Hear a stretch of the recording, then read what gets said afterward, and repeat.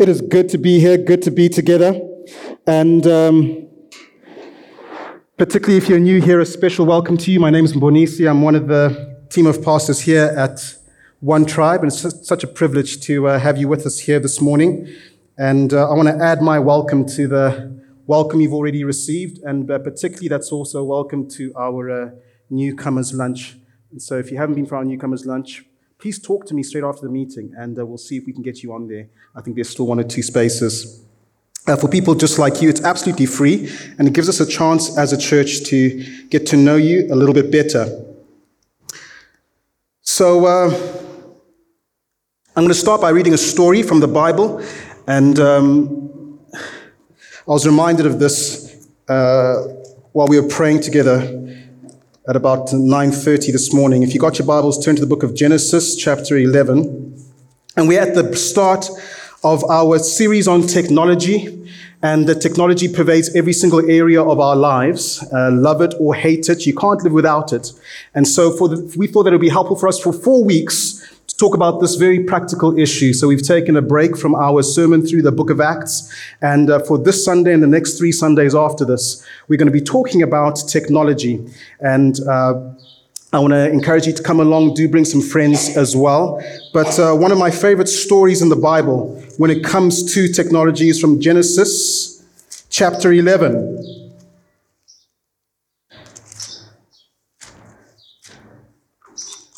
It's harder to find than usual. It's near the front of your Bible.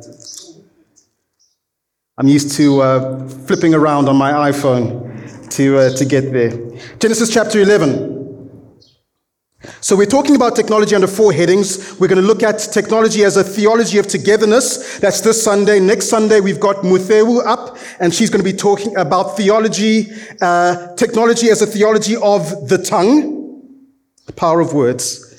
And then the week after, we've got Cephas up. He's going to talk about technology from the perspective of a theology of time and how we use our time. And then the last Sunday, Calvin's going to be up, and he's going to be talking about technology, particularly from the perspective of a theology of truth and information and misinformation and so on. So I'm really excited about all of this. But I'm kicking off this morning with a kind of series overview, if you like, and then drilling down into the area of theology of togetherness. And we're in Genesis chapter 11. It's a story some of you will have heard. Now the whole world had one language and a common speech. You see, it's talking about togetherness, just like we are today. As men moved eastward, they found a plain in Shinar and settled there. They said to each other, "Come, let's make bricks and bake them thoroughly." They used brick instead of stone, and tar for mortar. Now, that's not an incidental comment. That is actually cutting-edge technology for that time. So they're using technology. They're using their God-given creativity. They are taking initiative. Then they said, "Come, let us build for ourselves a city, a silicon savannah, with a tower that reaches to the heavens, so that we may make a name for ourselves and not be scattered over the face of the whole earth." We're not going to go through this passage in detail. We've got some other good stuff coming, but I want us to just draw out these themes of togetherness, these themes of technology and mankind's use of technology. But then look at what gets added in there very, very quickly is a name for ourselves. That's pride. And so we would not be scattered over the face of the whole earth. That's insecurity. We feel secure when we're around people, particularly when we're around people just like us. And these are themes that are affecting us to this day. We don't want to be scattered over the face of the whole earth, but the Lord came down to see the city and the tower that the men were building. The Lord said, If as one people speaking the same language, if in their togetherness they have begun to do this, then nothing they plan to do will be impossible for them. So there's a togetherness amongst humanity, but there's also a togetherness. I don't want us to miss this. They're saying we want to build a tower that'll take us up to heaven so that we can be together with God or the gods. And the Bible says God has set eternity in our hearts. Every single person who can hear the sound of my voice, God has set eternity in your heart. It's a God-shaped hole that nothing else can fill. And they wanted to fill it by building this tower to the heavens. But the Bible is so clear, not just in this story, but the tenor of Scripture is that the way to get togetherness with God isn't for mankind to behave or build ourselves up. But it's when God comes down. That's what happens in verse 5. The Lord came down to see the city and the tower that the men were building. The Lord said, if as one people, speaking the same language, they've begun to do this in their togetherness, then nothing they plan to do will be impossible for them. There's a power in unity and there is a power in technology. Come, let us go down and confuse their language so they will not understand each other. You see that on Twitter sometimes? People not understanding each other? So the Lord scattered them from there over all the earth, and they stopped building the city. That is why it was called Babel, because the Lord confused the language of the whole world. From there the Lord scattered them, it's that togetherness language again, the Lord scattered them over the face of the whole earth. A snapshot into our technology story. Our technology story, my wife Tashinga and I, we got married on the 6th of September 2003.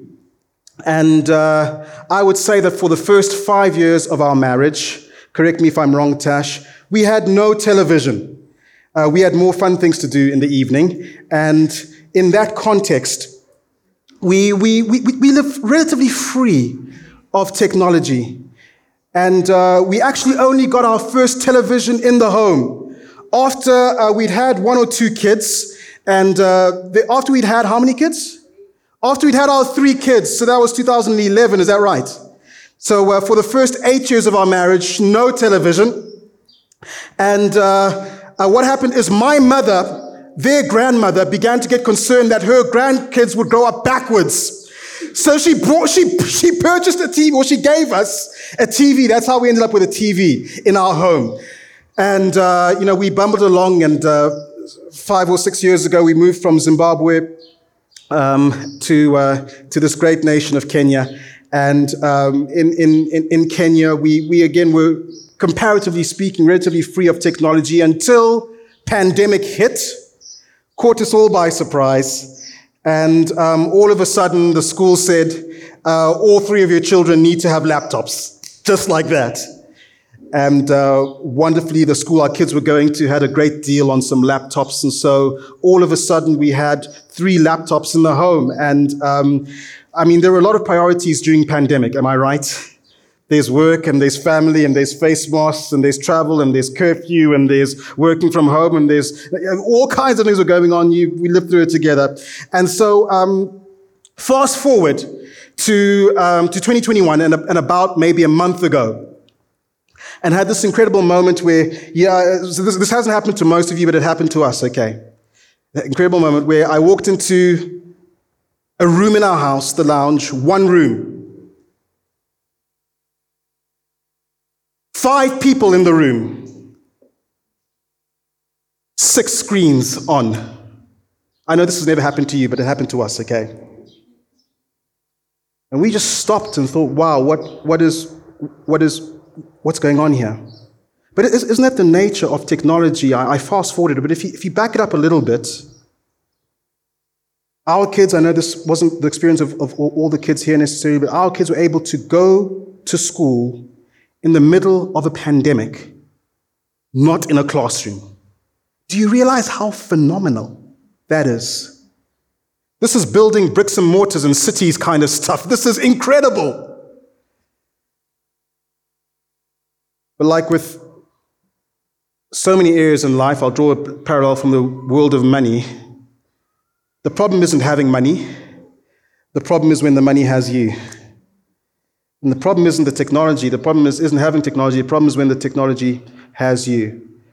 So that's the nature of technology. It's this powerful, beautiful thing, I would say, but it also has this dark side. So if you flip forward in your Bibles to Galatians chapter 4, Galatians 4, it's talking about, it's a letter to a church in this area about the gospel. It says that when the set time had fully come, God sent his Son.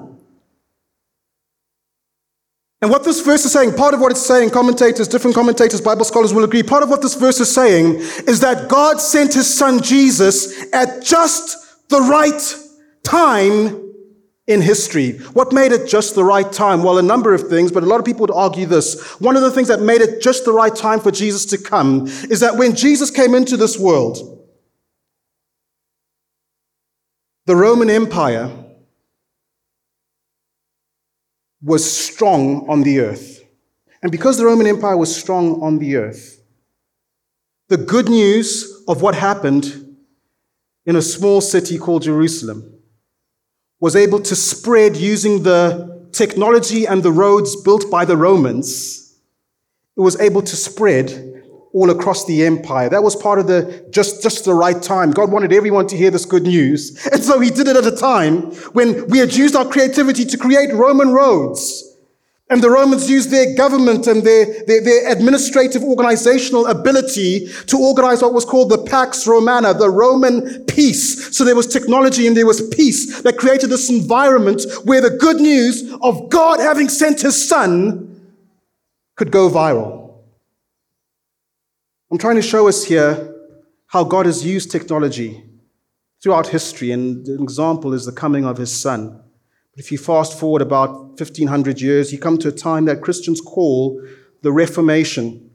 And in the Reformation, a man called Martin Luther, you know the story, nailed his 95 Theses to the door of a church or a building or whatever it was. And then one of the catalytic things at that time, as there was this, if you like, rediscovery of the gospel, was that the printing press had been invented.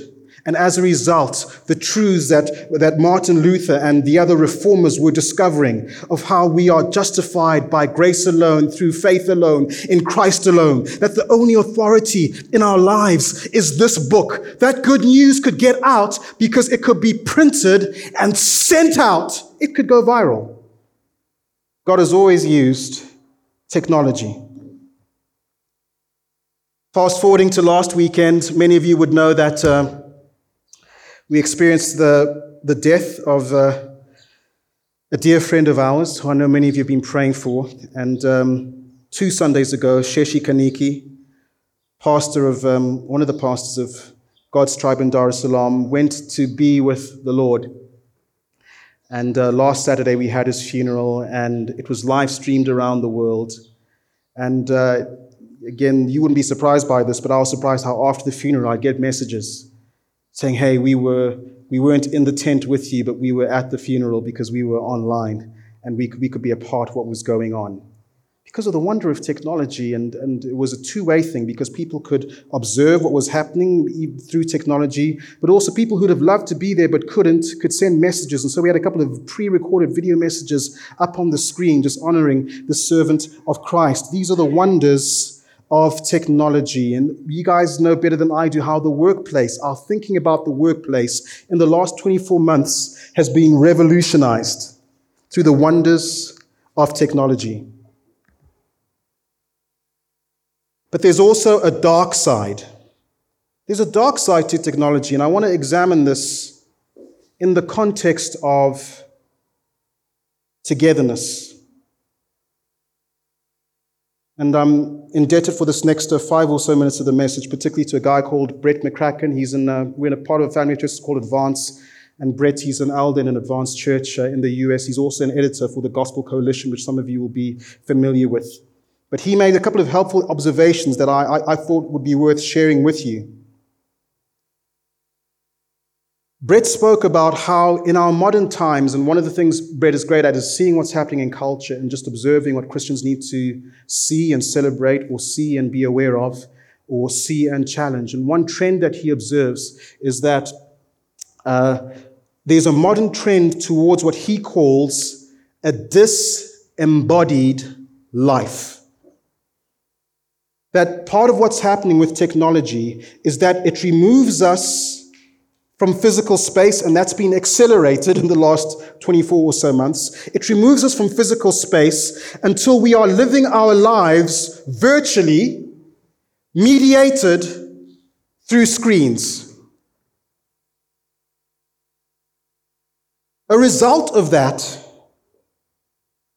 is that sometimes without our realizing it, the physical becomes less real than the digital. Another flip side of that is we end up with a distorted sense of reality. A distorted sense of reality. Let me just give you 2 quick examples. I won't name the platform, but it's a platform you all know and use for your meetings, that one, okay? There is a function where you can show your face, but what happens to the background? I don't know how to do that, by the way. If someone could come up and help me with that, I would appreciate that. But what's going on there? I'm not saying that's a bad thing. But I want you to observe that part of that is I'm going to show you only what I want you to see and not the mess that's taking place in my lounge right now. And that Tash sent me a meme, one of those memes where there's a guy, he's like at the beach, waist high in, Diani waters or something like that, in his swimming costume. He's got his laptop on. He's in a Zoom meeting at work, but at the coast. And he turns to the camera and has this expression on his face as the person running the meeting says, if we could all please turn our cameras on so that we can see what's happening. And it's that whole thing of, I'm only going to present to you what I want you to see. And that comes over into our social media world where we're only going to post what we want people to know. If I want people to know the good that's happening in my life, well, I'll post that. And so we will tend to post 18 years married to this babe. We are less likely to post argument number 217 with my other half. Are you understanding what I'm saying? And this starts to distort our perceptions of reality. And you've seen this. You've seen whole so-called civilized nations go to the polls and vote. Both sides of the Atlantic. And they realized that there was a whole nother reality that they hadn't experienced and hadn't seen coming. And that was making decisions for whole nations. Is this making sense? So we end up with a distorted perception of reality. Brett also observes that we end up detached from local community. And what he's talking about there is, on my phone, on my Twitter feed, I've got some local influences and some local ways of staying in track with what's happening. But then you can also have BBC and CNN and all kinds of things. And so what happens is that particularly in a city like Nairobi, we end up aware of what's happening all around the world. And we're more aware of what's happening in South Korea than we are about what's happening in Ruaka. Does that make sense? But what's going on in South Korea doesn't have much to do with your life, and there's not much you and I can do about it. And so we get these statistics, these figures from around the world. These many people died in a shooting, this many people died, and it affects our emotions in a certain way that when we hear that one person died in the housing estate down the road, it's just we're already distorted in terms of how we perceive that. And so social media and technology can tend to widen our circle of concern without widening our circle of influence and actually distracting us from what should be our circle of influence, to use Stephen Covey's language. Oh, this is a good one. This is the last thing that he observes. Brett said that a detachment from our own, one of the modern trends that is magnified by technology is a detachment from our own bodies and biology. So what happens is we end up getting so used to living virtually. And you can't remember, was that a real meeting I had with that person or was it a Zoom meeting? I can't remember because the lines become blurred. And then we also start to communicate ourselves differently. And so we use emojis, smiley face. And then some phones, and I don't know how to do this either, so if you know, please come and help me afterwards. Some phones can make an emoji that looks just like you. Have you seen that? And I think the king lookalike is Patrick Gerber at the back. Just ask Patrick to send you a message. You'll absolutely love this kind of lookalike he's got of him. But then we have these ways of presenting ourselves. We have these avatars in games where you can create exactly what you want to look like.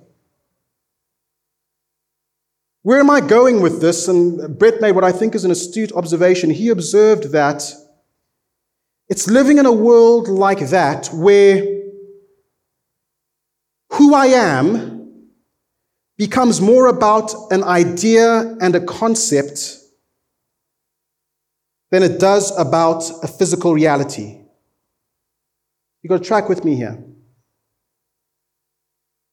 And it's in an environment like that that it becomes more and more likely and more plausible for our thinking to become, even if I am in a biologically male body or a biologically female body, my reality is different to what I'm experiencing physically. Does that make sense?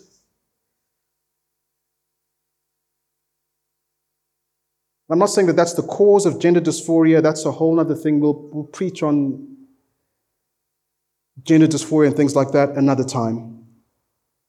But the only point I'm wanting us to understand is that our very understanding of reality is being affected and changed, whether we're aware of it or not. So what am I saying about the technology space so far? Then we're going to get into some scriptures, give some application, and then end by worshiping Jesus together because it's all about him. The point I'm making about technology and what I'm sort of thinking about and throughout this series and why this series is important is because the world of theology is contested space. C.S. Lewis put it this way. You might say, well, technology is neutral. Well, let C.S. Lewis put it his way. C.S. Lewis said that there is no neutral ground in the universe. Every square inch, every split second is claimed by God and counterclaimed by Satan. And this morning we were praying for those, just before this meeting, praying for those who are watching online or you're here today and you are in the tech space, you have a blog, technology is part of your job. We're praying that you'd come to understand that you are working, like all of us, you are working in a contested space that is claimed by God. We don't want to lose sight of that. But we don't want to be naive and not understand that it's also counterclaimed by Satan. So what I want to do now in our few minutes left together is I want to just take us through a Bible survey, not so much of theology, but of a theology of presence, if you like, or a theology of togetherness. And to help us understand ourselves, we're going to start by looking at God, because if you want to understand yourself better, you don't start by looking at yourself. You don't start with anthropology or sociology or psychology or physiology or biology. You start actually with theology, because everything revolves around God. As we understand God better, we understand ourselves better. And so just going back to the book of Genesis, I'm only going to touch on these verses very, very briefly. Genesis 39, verses 2 to 3 is from the life of Joseph. He grows up, he's sold into slavery by his brothers. It seems absolutely terrible. But then the Bible brings a hint of good news in Genesis 39, verses 2 and 3. If the word is in blue on your screens, I'd love you to read it out with me. The Bible says, verse 2, that the Lord was with Joseph so that he prospered and he lived in the house of his Egyptian master. Now that is massive. That is talking about one reality invading another. That Joseph, it's terrible. He's been betrayed by his brothers. His father thinks he's dead. He's a slave. He's disadvantaged. He's in a foreign land. And the Bible says, but the Lord was with Joseph. And it carries on, his master saw that the Lord was with. When something is repeated in Scripture, it's trying to point you to something. Potiphar saw that the Lord was with him and saw that the Lord gave him success in everything he had. And so I want us to understand something about presence. This is important because it helps us understand togetherness in the world of technology, is that God is everywhere. How many of you believe that? Then why does the Bible say the Lord was with him? Yes, the Lord was with him, but the Lord is with her and the Lord is with them. And what is that about? And it's trying to explain to you how even though God is everywhere, the way that presence works is there is a witness that comes from God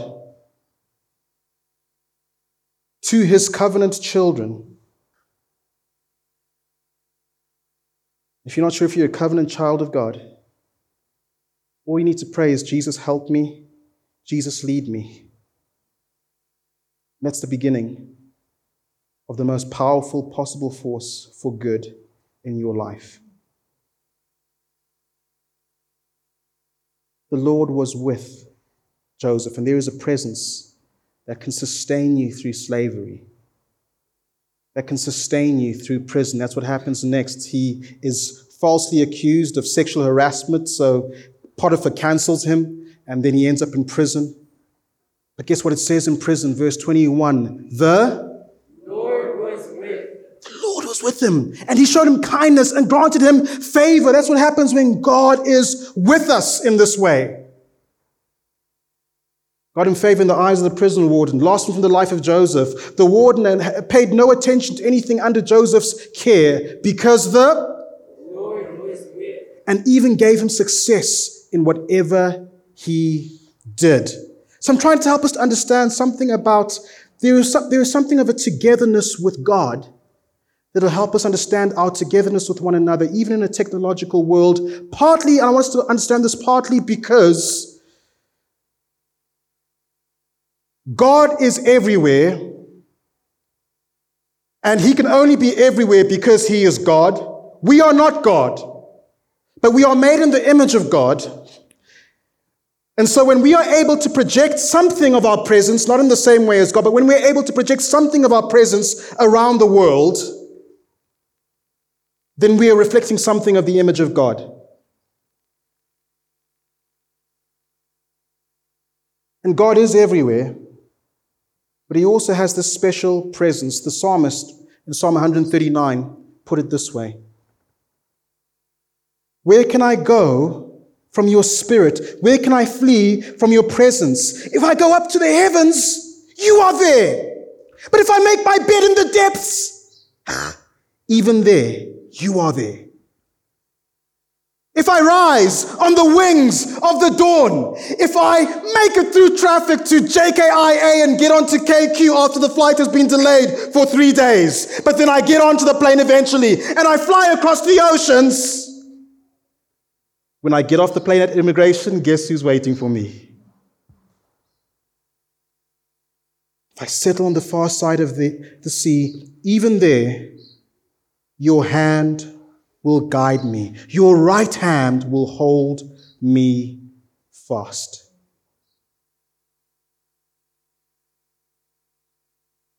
So there's something of God's presence that isn't just an everywhereness, but there's something of God's presence that brings this guiding to the psalmist. There's something about the special presence of God that is like God's right hand holding him steady.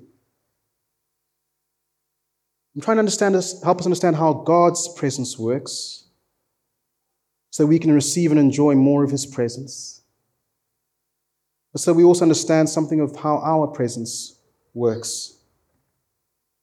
And so God has been able to be with Joseph in prison, in Potiphar's house. God is able to be with the psalmist, whether he goes to the heights or the depths or the far side of the sea. God's presence is able to be with the psalmist. But God wants to be together with us so much, he wasn't satisfied with that. And so, in about 0 AD, he came up with Presence 2.0. And this will blow your mind. Because God said, I don't want to be just everywhere, all over the planet. It's not even just that I want to be with Joseph or the psalmist, so that they can feel me holding them, feel me sustaining them, see me prospering them.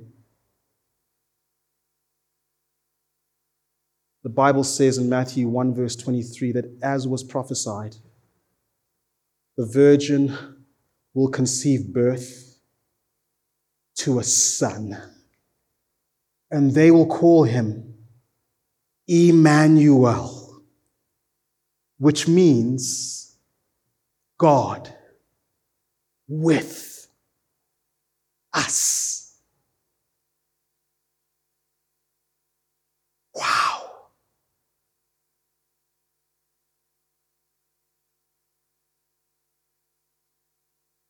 We've been talking about a disembodied life and a virtual life. And God himself said that the embodied is so important. That in the person of my Son, God will take on flesh, will take on a body. And we are going to call that God together with us. This is the miracle of the incarnation. And I want us to understand the power of the bodily in our lives. And I came across this poem that I thought would be helpful to share. And as I read it, and the words will be up on the screen, I want you to be reading it, I want you to be listening to it through the lens of, this is a God who is not content to be disembodied,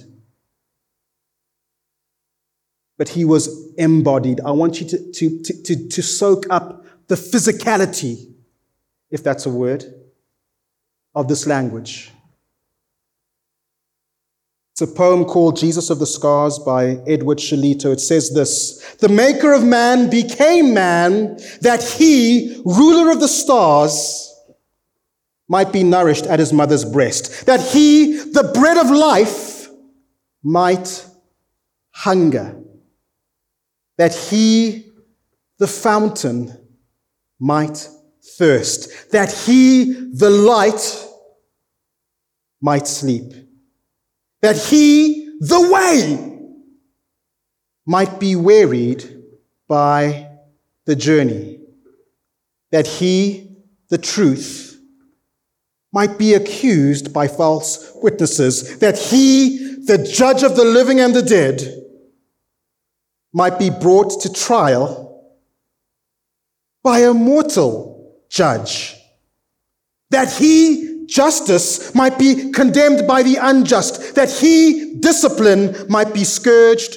with whips, that he, the foundation, might be suspended upon a cross, that courage might be weakened, that healer may be wounded, that life might die. The last verse says this. I love this about Christianity. If you haven't considered Christianity before, this verse here should make you consider Christianity. Because it compares the God of Christianity, Jesus, to all other gods. It says this: the other gods were strong, but thou wast weak.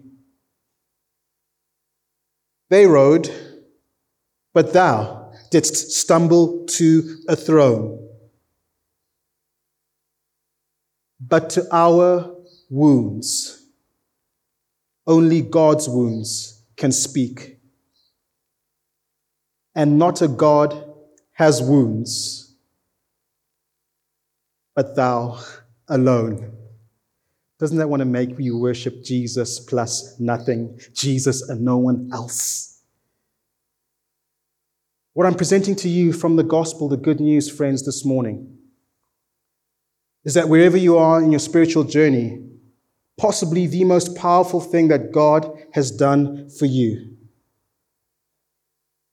was to come and physically be with us. And the gospel is at pains to demonstrate the physicality of Jesus' life on earth. He wept. He was tired. He was angry, part of his physical existence. The Bible is at pains for us to know that he rose again in the body. And the story is told in that way. He says to his disciples, come and physically put your fingers in my physical wounds. He says to them, come, let's eat a physical meal together. Why? Because he wanted us to know that he rose again in the body, because the body is important. The gospel is God with us. One of the most powerful things God did was to come and physically be with us. And the flip side is your physical presence is one of the most powerful things about you. So last weekend, we got on a plane, Tashinga and I, Calvin and Belinda. We went down to the funeral of our friend Sheshi. We were with the family. We were at the graveside. We were with them on the Sunday morning. And in all of those things, yes, I gave a couple of talks and I directed a couple of things, but that wasn't, I don't think, the main part of my being there. The main part of my being there was my being there. Does that make sense?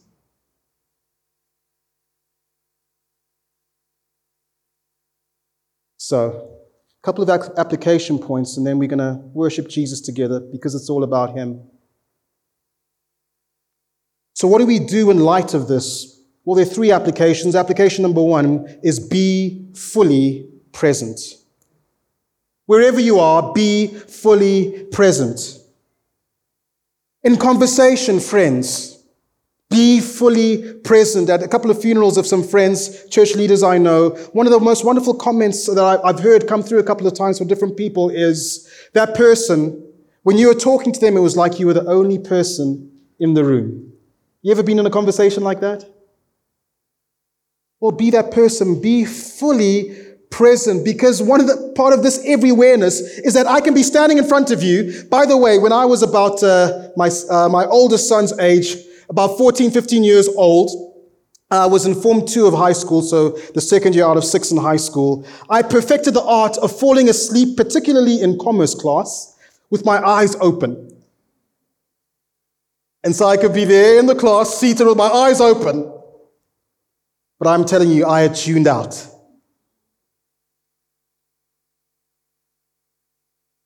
Part of our every awareness is we can be physically present somewhere, but our mind is across the room or across the city. Does that make sense? But friends, I want you to understand the power of Jesus' being fully with us. And the power of our presence. Your presence is one of the most powerful things about you. In conversation, in marriage, and in parenting. Parents, let's be physically present and fully present for our children. Because you can come home at 5 o'clock, and I'm culprit number one, but you're not fully present. In a marriage, you can be in the same room, kinda, but not be fully present. And the helpful thing, friends, is if there are two of you in the conversation, two of you in the room, and one of you feels that the other's not fully present, then just agree that if one person feels that, then that's what it is. Does that make sense? Be fully present. In the family context, one of the most moving things I can remember hearing Michael Eaton say. Michael Eaton is a theologian who lived in Kenya for many years. I think one of the greatest theologians of our generation. He's gone to be with Jesus. But I can remember him saying, in the middle of a theology seminar, I don't know what he was talking about, but this stuck out to me. He said that he said to his daughter, who was leaving from home to go and live life. And Michael Eaton, he was a funny guy. He had a brain this big. He wasn't very natural in one-on-one conversation because he was just one of those super brilliant types. But he said, I said to my daughter, as you go, just remember this. At any point, at any time, all I need is one phone call from you. And within 24 hours, I promise you, I will be by your side. And that just hit me. This guy, he's got invitations around the world to speak to millions and so on, but he said, I want you to know that my physical presence is available to you as my daughter, anywhere in the world, within 24 hours. In this world of technology, I'm celebrating technology. I'm saying we need to contest in the theology space and harness this for the redemptive power of the gospel. But I'm also saying that we need to also come back to a fully embodied presence and power. It applies in conversation. It applies in marriage and parenting. It applies in terms of the country that you are in. I think it's an African phenomenon, but it's an African phenomenon that hit Zimbabwe particularly hard over the last 2 or 3 decades, where people would leave the country, and you wouldn't just say they were leaving the country, you would say they are leaving for greener pastures. And there were moments in the nation, and there's reasons for it. I'm not knocking the nation at all, but there's moments in the nation, moments on this continent, where people are physically present here, but their hearts are on greener pastures. We can cycle back to our family application, where a man and a woman can be in a marriage, but their hearts are on greener pastures. You've heard this before, but I want to remind you that someone once said, the grass is always greener on the other side. Someone said that the grass isn't greener on the other side. The grass is green where you water it. And we water where we are by being fully present. By saying, yes, I see green grass there, I see green grass there in that marriage, I see green grass there in that country, but I'm going to make the grass green where I am, and that is by being physically present here and investing here. It applies to our country, and it applies to us whether we are Kenyans looking for greener pastures, or whether we came here from another country.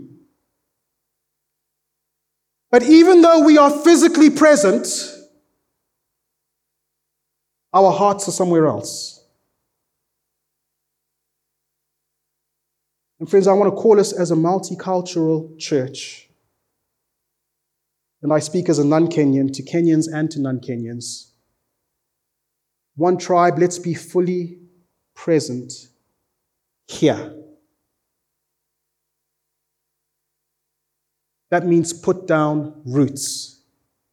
Can't say, well, I've got a 2-year assignment here, and so I'll attend a church, but I won't become a member, or I won't get it. No. We're called to be fully present where we are, because one of the most powerful things about us is our bodily presence, not just our bodily presence, but our full presence. It applies in the country, it applies in leadership in different ways. I've led in different arenas, in the medical world, in the church world, in schools and different initiatives and so on. And I don't think I'm often the smartest person in the room. I don't think I often have the best ideas. But one thing I do as a leader is I keep on showing up. That means I was here yesterday, I'm here again today. And you know what? I'll probably be here tomorrow, God willing. I won't be here next Sunday because my bodily presence is needed in Uganda. But the Sunday after that, I'll be back. And that's one of the most powerful things I think I bring into any context. Dads, keep showing up. School teachers, keep showing up. And as we do that, that's how we become and we demonstrate salt and lightness. I'd love us to stand together. I'd love us to worship Jesus. Maybe the band can come and get ready to lead us in this last song. I want to bring us in for a landing. Be fully present in leadership.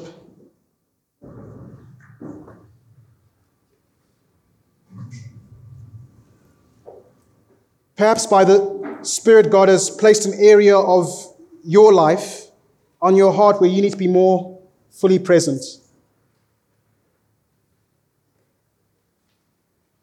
I said there were 3 points, and I'll just touch on the other 2 briefly while the band is getting ready. Be fully present. The second is embrace the imperfect.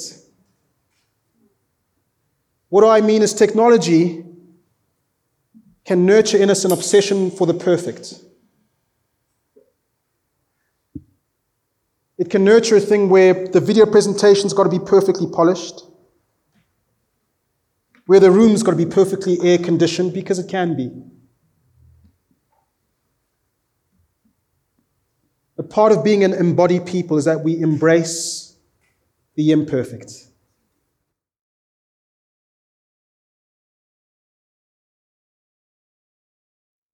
Our culture can say, no, what you want is a church with the smoke and the haze machines and the lighting and so on, because that's what technology presents to us.